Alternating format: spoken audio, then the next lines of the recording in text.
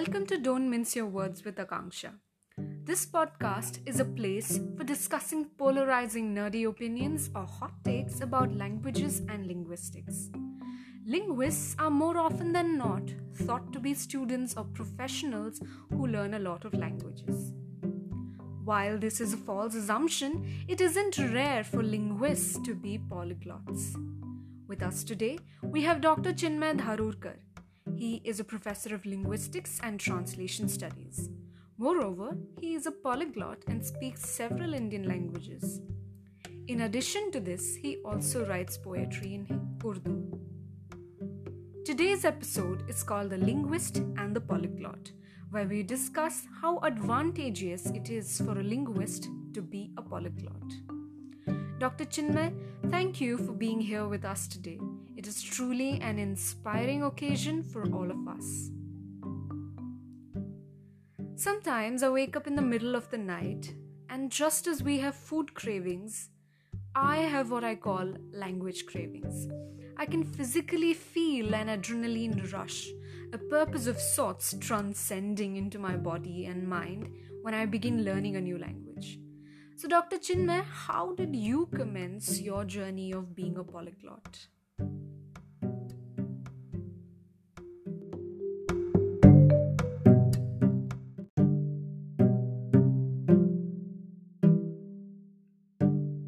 Dr. Chinmay, thank you for being here with us today.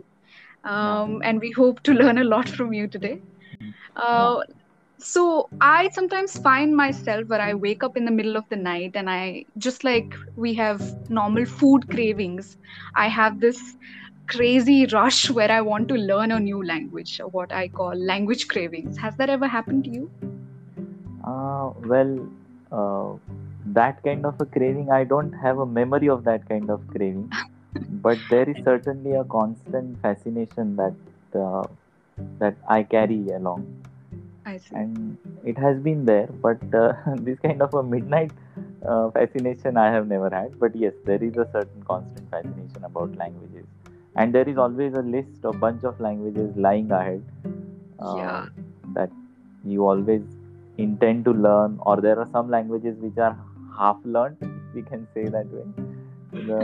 And most firstly, when anyone calls oneself, when someone calls you a polyglot, it looks like we are not being modest. And Yeah. what I have counseled myself is that it's okay to be called a polyglot, and it's okay of whatever kind of polyglots we happen to be. Uh, so I think there also comes a lot of responsibility when someone says that, oh, he's a polyglot, or when that becomes the way you are introduced. Exactly. Yeah. So I remember my parents introducing me to a bunch of their friends, and they said that she speaks 13 languages. And all of a sudden, I was like, okay, but what if I just fumble and now I make a mistake and people are going to question, oh, you're a polyglot and now you're making mistakes while speaking. So yes, there's a lot of weightage in the word polyglot, I suppose. yes. So I think that there has to be a modesty on. There is, of course, any polyglot does not boast oneself to be a polyglot, but polyglot is something that you happen to be after you have a passionate engagement with languages. Absolutely. So I think I have lost track of what you asked. So yeah, yes, there is a certain fascination that runs constantly through. There is that's the track running in my mind. Always there is a bunch of languages lying ahead. Uh, yeah. So I suppose it's like a TBR list, right? Where we have to be read books. So these are like languages that yeah, we need to learn, to be yeah, learned to be languages. learned languages. Yes, I wish and there was an app like Goodreads has for TBR. There should be there should be an app where we can just make a list of all the languages that we wish to learn someday. yeah, And and also the languages that were once half learned, and yes, then there is absolutely. always a list that I have to do something about that Hmm. language as well. Or some languages are learned quite long back. Like I remember I learned Konkani in 2011, I and see. after that I didn't do much anything about that. So I always feel like, oh, I should do something about it. I should revisit those books. I should talk to those friends. So Right. there will always be such languages that lying ahead and then lying behind as well. Absolutely, absolutely. So, could you just tell us a little bit about how you sort of commenced your journey of being a polyglot? So I think the first realization that I have a certain flair for languages that Mhm. came when I was in class 8 in I see. Aurangabad. I see. And one of my, I think there was this tri-language formula that was followed in our schools. And I Ah, was in a strange school where first language was Marathi, and then second language you could choose, and third was English. But however, other subjects, the ah, medium of instruction for other subjects was English. So this was right, a rare combination to have. right. And so Aurangabad itself, which is a district in the central Maharashtra, Yeah, that itself is a certain, you can say, uh, confluence where I you see. find Dakhni speakers. Hmm.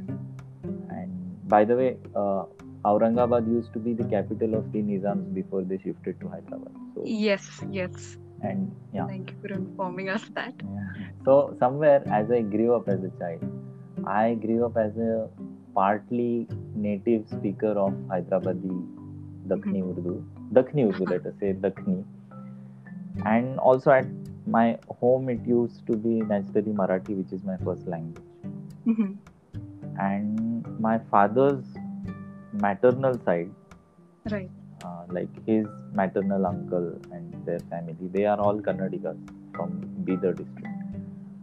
So he used to talk to them in Kannada, Right. to his maternal relatives. So Urdu, presence of Urdu, then presence of Kannada on father's maternal side, Mhm. and Marathi being spoken at home. Right. This was a context that I grew up in.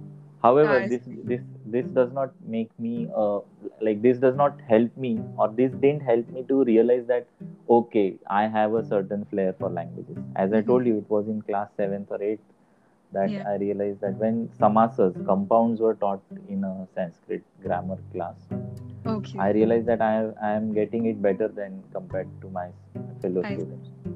So I felt like, okay, I'm interested, or there is something that I'm faster when it comes to learning these things in grammar. I So see. that actually was the first trigger. I see. And I think for me, this was a lot later. It's when I entered CALS that we started learning about various languages where we were talking about Hindi, we were talking about Urdu, and there was Telugu and Sanskrit. And that's when I realized that because of the background where I come from, where my mother tongue is Odia, but then Odia is very similar to Bangla, and so I ended up picking up both the languages, and then I moved to Hyderabad when I was, I think, 6 or 7, and so I ended up picking up Telugu and a bit of Dakhini Urdu as well. And so okay. I realized that because of these things, I was able to pick up what was happening in the language science classes a lot better. I was able to Hmm. record my observations. I could come up and tell the teacher, okay, I have observed this in my own mother tongue because of these things.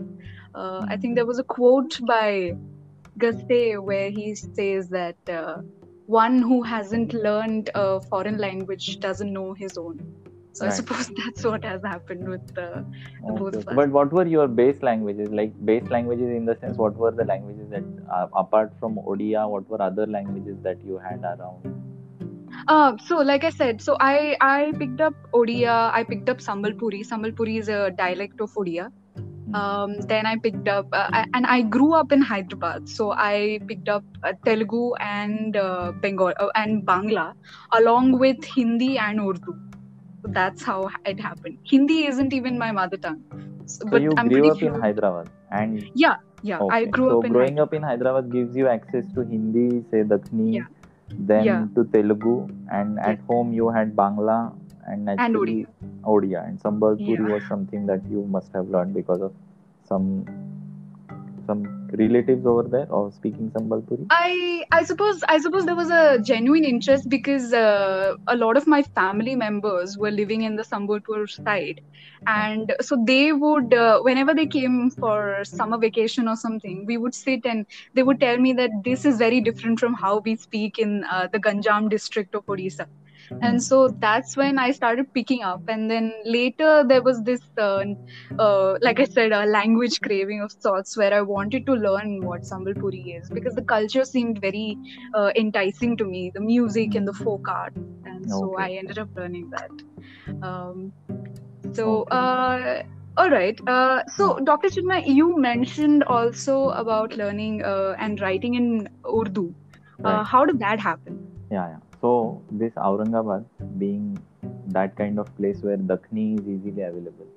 Mhm. My childhood neighborhood was something called Begumpura, I and see. we used to live in something the university campus over there.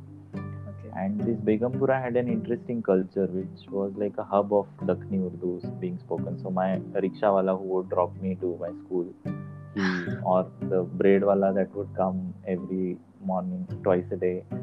So all these people around the vegetable market, Yeah. everything would speak Dakhni or that kind of Urdu which was there. That was one trigger, or that was one first exposure we can say. Another important thing was that my mother's father, my maternal grandfather, I see. his education took place in Nizam's times in Mhm. Hyderabad, in Hyderabad. I see. So, and that was in Urdu. And he himself was an advocate throughout his life, practicing in a taluka in Aurangabad district called Vaijapur. So he had a what you can say a penchant for Urdu shairi and Aha. Urdu Okay, literature, that's very besides fascinating. Urdu laws, whatever he had learnt in Urdu.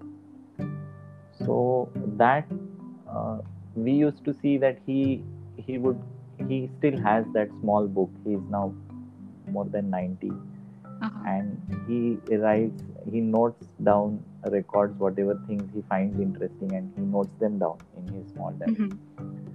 So that was something a wonder that this man writes something in a language, in a script that is not written like ours. Right, right. And apart from that, indeed, because as I said about the locality and the neighborhood I got Mhm. as a child, we would see boards in Urdu, and that would look simply elegant. So that elegance of the script itself, it enticed me to say, "You better I learn it. How can I not Mhm. know that script?" But initial attempts were very like I didn't succeed. But by the Mhm. time I was in 10th, I started learning scripts. I remember in one of I think it was my SSC 10th summer vacation that I went to Bidar. Okay. And there, naturally, all boards were in Kannada. Mhm. So I decided, okay, let me learn this script. Then I learned the Okay. script. Right. Then I really found that the kind of roundedness these two scripts have, Kannada and Yeah. Telugu. A similar elegance I also found in like Urdu was always a fascinating. Nastaliq was always a fascinating script. Yes. Yes. So simultaneously, I remember me and my classmate, we Mhm. learned these two scripts together, Kannada and Nastaliq. And then, of course, my grandfather would help us to understand which strokes are going wrong, and a lot of proportion things would go wrong when I used to write Urdu. So Urdu and Kannada were the first scripts, apart from Devanagari and other scripts which I already learnt in the school, Right. that I happened to learn. So there, that was the like 10th can be the point where I actually took an initiative and learned. So I see. then next 2 years I learned several other scripts as well. Mhm. So then So the Tamil. okay. Yeah. Okay. So once you realize that okay, you can do scripts are uh, once you get a pattern, when you recognize a pattern in the scripts, you feel okay, then why not Mhm. that script, this script. Yes. I remember one of my friends telling me that it's sort of an addiction of sorts, where you feel like I've conquered this script, now it's Yeah, yeah. my It's a turn to move on to yeah, another script and conquer it. right. So she looks at it like mountains to conquer, and that has allowed her to learn. I think she's picked up about 11 languages, and they're all varying scripts. Mm. So, from Arabic to Bangla to Gujarati to Telugu, none of them are similar, but Yeah. that's how she picked it up. So, my friends who are language enthusiasts and are willing to become polyglots asked me how I learn different scripts. Now, you have learned languages that vary in scripts, like you just Right. mentioned. What is your thought process behind this, and how do you keep learning these different scripts and keep it fun and not get demotivated about it? Uh, Frankly speaking, each language has its own story. So Hmm. I think we covered Kannada and Urdu script story. Yes. Mm, but initially there was no strategy on how to learn. So Right. I would pick up some random books like Learn Some Language in 30 Days. That is one Ah, popular series that we used to get in Aurangabad. I So, see. but those books I found that were barely useful to learn a language as such. But whatever would come, this was in 2000, Mhm. the year 2000, when internet was not like as helpful as it is now to learn languages. Right. So uh, there was no strategy for Kannada. Mhm. I had some uh, exposure within the family. Mhm. For Urdu, as I said, there was little exposure in the town, Mhm. and then at my grandfather's library or his own interest. Right. So, how did you manage to learn Bangla and Yeah, Gujarati? I'm coming to that. So uh, with these scripts, till then, till 2002, I was in Aurangabad, Right. and then this classmate of mine, we were together from class 5, and he had a particular interest in scripts alone, whereas Okay. was interested in language as well. Okay. So as I remember, by 2002 I had learned Tamil script, Mhm. uh, then Urdu and Kannada. Okay. After 2002, it so happened that Mhm. I came to Pune. Then I decided to do a BA in Sanskrit, and then Sanskrit was not available in Aurangabad, so I came over. Okay. And by the time the plan was actually to do a BA in linguistics, but then linguistics was available only in Kolkata in 2002. Mhm. So I my see. parents, Okay. yeah, so my parents were not very willing to send me to Kolkata, and yeah. So my mother's sister would be in Pune, and so that's how I came to Pune in 2002. Mhm. So the journey of language goes like this now. Having learned the Urdu script, I was not still a fluent reader in Urdu. Mhm. I could I managed writing and Mhm. reading some boards, but when it came to reading editorials, Mhm. when it came to reading some proper text in Urdu, it would take a lot of time, and I would find that I would get puzzled whether I should report that I know Urdu or not. To that extent, I was a slow reader. Right. So then what I did was uh, that how do I know the difficult words? Because Uh-huh. the Bolchal ki Urdu I could manage, Mhm. Mhm. but when it came to reading some articles or editorials, Yeah. there is a vocabulary which is very distinct. Mhm. So what I thought was, let us do some Persian. Okay. So I found a Persian embassy office in Pune, and I I see. joined their classes over there. Okay. Thankfully, they had native speakers as the teachers themselves. They would Okay. follow the books of the embassy. So that's how Persian began. I While see. learning Persian, I realized that, oh, there are 68% Arabic words here. Okay. So I decided, okay, let us learn now Arabic, a bit of Arabic at least. Okay. So I learned some elementary Arabic. I did Mhm. some 3 levels of Persian then. Okay. Wonderful. Okay. Uh, that helped me a lot to better my Urdu. So having done this, Urdu paper reading, newspaper reading, then reading some novels, that became easier. So this was about these languages then. So by 2005, before I moved to Hyderabad for my masters, I had learned Persian, a bit of Arabic, and Urdu. That was, that was the level then. Now Gujarati there is a backstory to Gujarati. Gujarati, we had neighbors in Aurangabad who were Gujaratis, and somewhere there was some little exposure back then. However, Gujarati remained dormant for a long time until I went to Mumbai in 2008. Okay. And there I got a lot of exposure. Then I think it was in 2001 too. I forgot to tell you that before coming to Pune itself, I had learned Gujarati script as well. Oh, okay. Wow. Yeah. So I think several scripts I had learned in 2000 to 2002. And I had no plans to learn. I was not sure whether I'll get enough exposure or how will I learn those languages. But it was just a fascination with the scripts. Also, it became easier. Then there is a script called Modi script, which is used for the medieval Marathi records are maintained in Modi script. I had learned that script. And Gujarati and Modi had some similar characters as well. I see. So Gujarati in terms of script I had learned long back. As a child I had very little exposure of Gujarati. But having come to Mumbai in 2008, naturally the exposure for Gujarati grew. I would visit my mama in Ghatkopar and several localities which were densely populated Gujarati pockets. So there Gujarati got a trigger.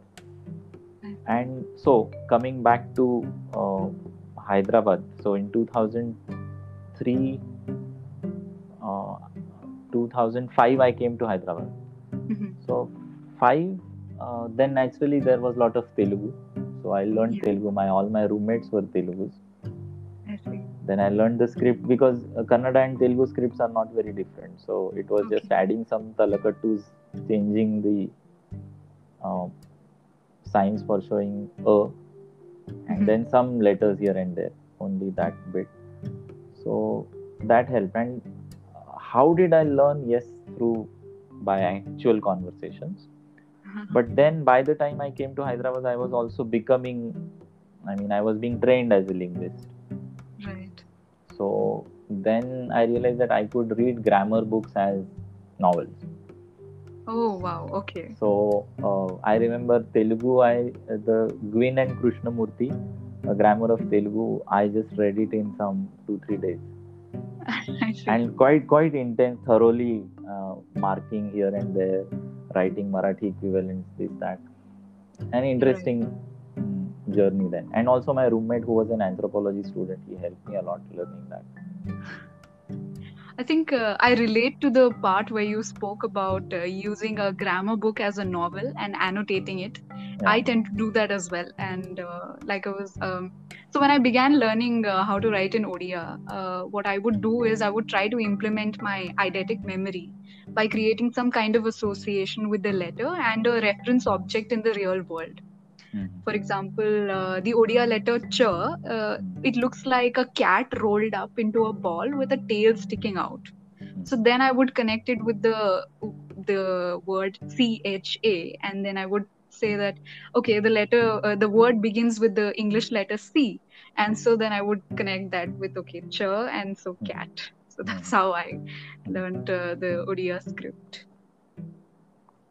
So so you were saying you were talking about your roommates and picking up languages.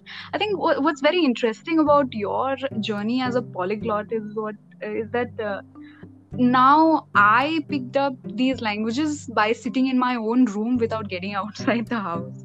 Right. It was never for me to travel and learn languages as I want to, because the year that I joined university, the next year we had the COVID-19 pandemic. And so even if I wanted to go out and talk to people, that wasn't possible. However, what I started doing was I started forming these internet friends and internet groups where all the native language speakers would interact, where there would be language exchanges. So I teach someone Hindi, and in exchange, they would teach me French. Okay. And so that's how I ended up picking up language. So I wish these things were there then, and of course I will explore this as well now. Okay. I will definitely share the links to these apps. These are really fun because especially while you're sitting in a lockdown, and your spirit just wants to move around and have some fun because Right. it's your 20s, and so yeah, these apps have helped me a lot throughout the lockdown. So coming back to the main topic of our discussion today, how do you think learning multiple languages or being a multilingual speaker has been helpful to you as a linguist? Yeah. Firstly, am I audible? Yeah. So I think what happens is, typically as a student of linguistics, firstly we are told, I'm doing the myth breaking and then again revisiting the myth after that. As a student of linguistics, we are often told that, okay, you might be a polyglot, but being linguist is not necessarily being a polyglot. Yes, indeed true. But what I realized is, knowing a bunch of languages, like as you said in the beginning, that it is in the contrast of other language that you come to realize what your language is. Yeah. Or the Goethe's quote that you quoted. It is not only that, but adding to that, what I realized was, take up a subdiscipline of linguistics, like linguistic typology. What kind of typology can you really do if you don't know what is the structure of a Dravidian language? What kind of typology can we really do if we don't know what kind of interactions, what kind of convergences that are being talked about? I mean, the real benefit of being a polyglot is that you get a concrete anchor onto the grammatical features that are being talked about. You get a concrete experience of what those grammatical features are. Otherwise, just imagining that some language exists in such a way that it thoroughly marks third person verb, which barely happens in European or most of the other Indo-European languages. Yeah. Just imagining that is possible, but once you know these languages, how they actually work, say a language like Kannada, language like Tamil, language like Telugu, it is something you get a first-hand experience of these things. And then doing a typology, you become a more confident student of typology than someone who just relies on reference grammars to make sense of how these grammatical features interact. So I think one of the advantages of being a polyglot within linguistics is indeed typology. But apart from that, when you do phonology, when you do phonetics, naturally these things help a lot. Like I can't imagine not being a or just being a monolingual. How do you do an interesting phonology? It would be so dull just to imagine a language. Yes, please go on. I'm so sorry, I couldn't hear you. So, for example, the pharyngeals in Arabic. Yes. One can indeed say, yeah, pharyngeals. But once you know how to create a stricture, how to fix your pharynx muscle and then pronounce those pharyngeals, that's a different experience altogether. Yeah. So, at all the levels of language analysis, sounds, words, sentence, meaning, it's extremely helpful to be a polyglot. So, it's rather more preferable to be a polyglot than not being one when doing linguistics. Yeah. I suppose the whole experience becomes very personal. It feels like I know this language and now I'm taking back something even more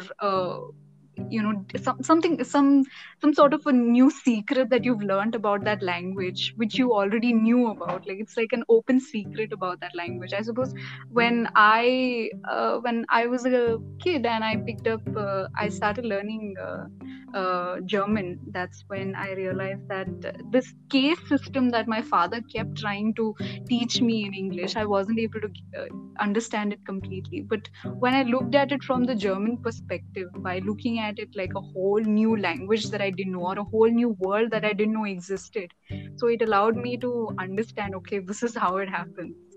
And so, yes, I do agree to that. And I think just before our morphology classes had begun, I had taken up this course of Bahasa Indonesia, where we were taught about the various words, such as you take a verb and then you add k in the front and an in the end, so that becomes a circumfix. I didn't know that it was called a circumfix until I entered the morphology class, but I was able to understand Bahasa Indonesian better because of the morphology class, and understand circumfixes better because of the Bahasa Indonesian class. Right, So I right. think these two go hand in hand. Yes, precisely. Like, how difficult it would be, imagine, to understand Yeah. what are pharyngeals by just Yeah. someone telling you that there has to be a stricture in pharynx. And Yeah. so, or as you said about the infixes, I found Yeah. that knowing Arabic, whatever elementary Arabic I learned, that Mhm. helped me when I did this morphology. Right. So it has a lot of merit when Goethe said that Mhm. knowing the other language is when you learn your own language. So I think Right. this kind of contrastive understanding of languages is the way of knowing language as a phenomenon, and of course as individual languages as Mhm. well. Also, you become a confident student of typology or linguistics once you know Yeah. uh, languages rather than just referring to some reference grammars. Yeah, I suppose your knowledge of linguistics sort of becomes a working knowledge of that language. And yes, I do agree with the confidence part. I remember when I first entered university, I wasn't even fluent in my own mother tongue. And with every passing class, I realized how important it was for me to know my own language. And that sort of allowed me to get better at language science as well. Hmm. So yeah, thank you so much for coming on the episode today. And I think the episode would be out by next week with all the editing and as part of a newsletter. When it came to learning Bangla, I at see. that time I was in Mumbai, Okay. and that was 2009-10 something. Okay. And uh, resources like the as you mentioned about this kind of app and other things, Mhm. internet was still not something as promising as it is now Yeah.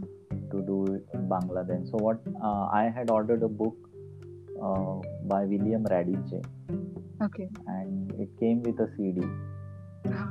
So I read the book, as I told you, reading the grammar books as novels. I finished Mhm. that book along with the audio, but still there was something that you feel you need more. You need to know more to be a confident speaker. Yeah. So what I used to do was there was a common sharing system in IIT Bombay where Okay. students would share their data. Okay. So many would share the films that they have, Okay. and then I downloaded several Bangla films I see. and with subtitles, of course, Yeah. and then watch the film for the sake of learning language. So watch one scene, pause, read the subtitle, then maybe rewind, redo, Right. watch again. So that helped me a lot. Right. So when you don't have personal tutors, when you don't have Mhm. the kind of resources you have now, Mhm. in those times, or even now, I guess, even now, while learning a language, it's always uh, it adds a lot to your experience when you watch movies, Absolutely. Yes. because then Yes. movies Absolutely. would bring in several varieties of that language, Yeah. several contexts which we otherwise won't enter into. Yeah. So movies become can give you a rich experience of a language as such, and then those can be used for language learning in this way. Mhm. Same with Malayalam. So, for example, I was in Kerala for 7 years. Okay. So there too, initially it was the films which which helped me to yes, there was immediate context which was very rich, Mhm. but then watching films with subtitles, that really helps. Yes. So that is one small tip that that I thought that should be added. I was saying, I think I also binged a lot of Satyajit Ray movies when, especially the Apu trilogy, where I would, like you mentioned, no matter how many personal tutors you end up having, no matter how many courses you enroll in, music and movies are a very crucial part of learning a language, I feel like, because that sort of gives you a glimpse into the culture as well.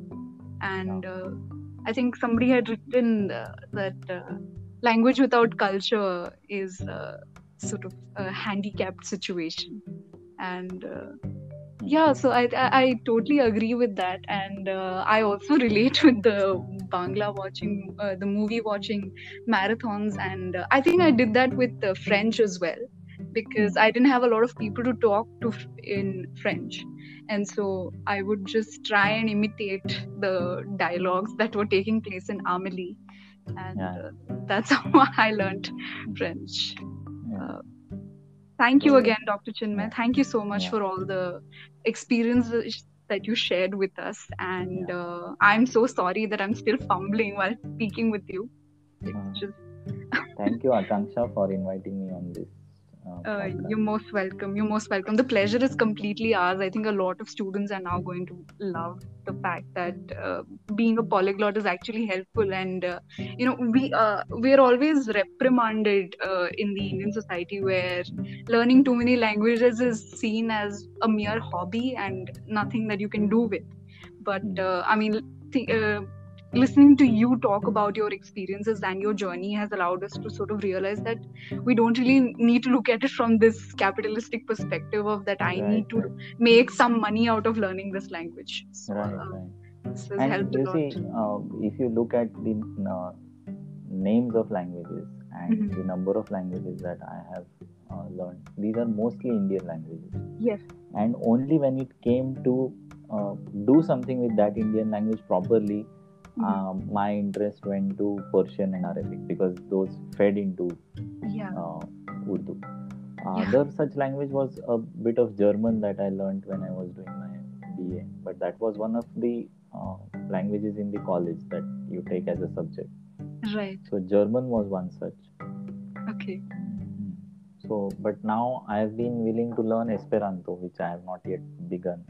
I see. Okay. Uh, That's wonderful. Okay. so I look forward to learning that, but somehow I have been procrastinating on that.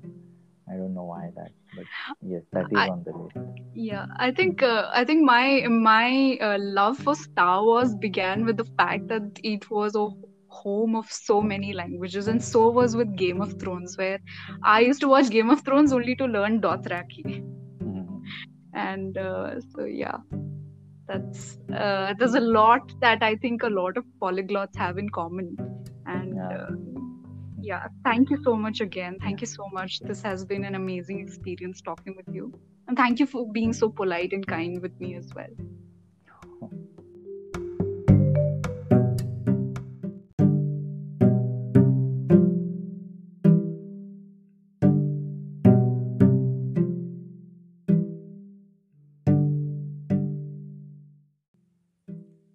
When I began learning how to write in Oriya, I would try to implement my eidetic memory by creating some kind of association with a letter and a reference object in the real world.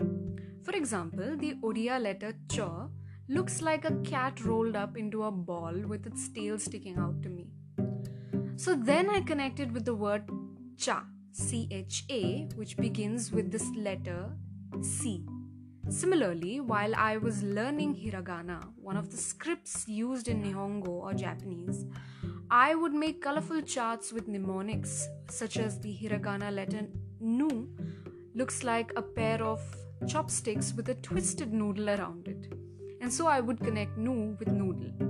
A major part of my language journey has definitely been influenced by how a letter looks and memorizing it. It takes a lot of time when you mindlessly just keep writing without understanding the pattern embedded into the script of your target language. Coming back to the main topic of our discussion today, how do you think learning multiple languages or being a multilingual speaker is helpful to a linguist?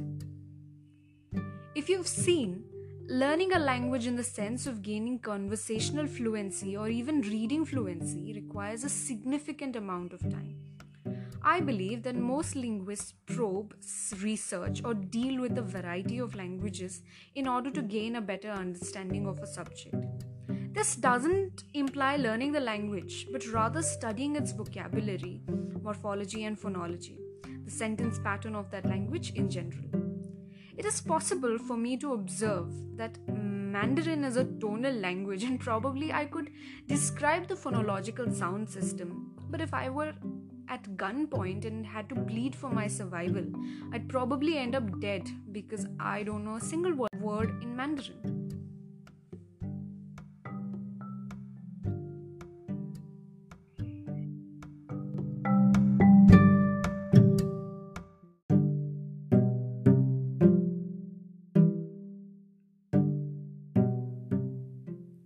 Dear listeners, if you're interested in learning a new language with efficiency, convenience, and personalized lessons, then italki is your go-to. Italki is a language learning application that is affordable and provides personalized lessons from native speakers who know the real deal of the language.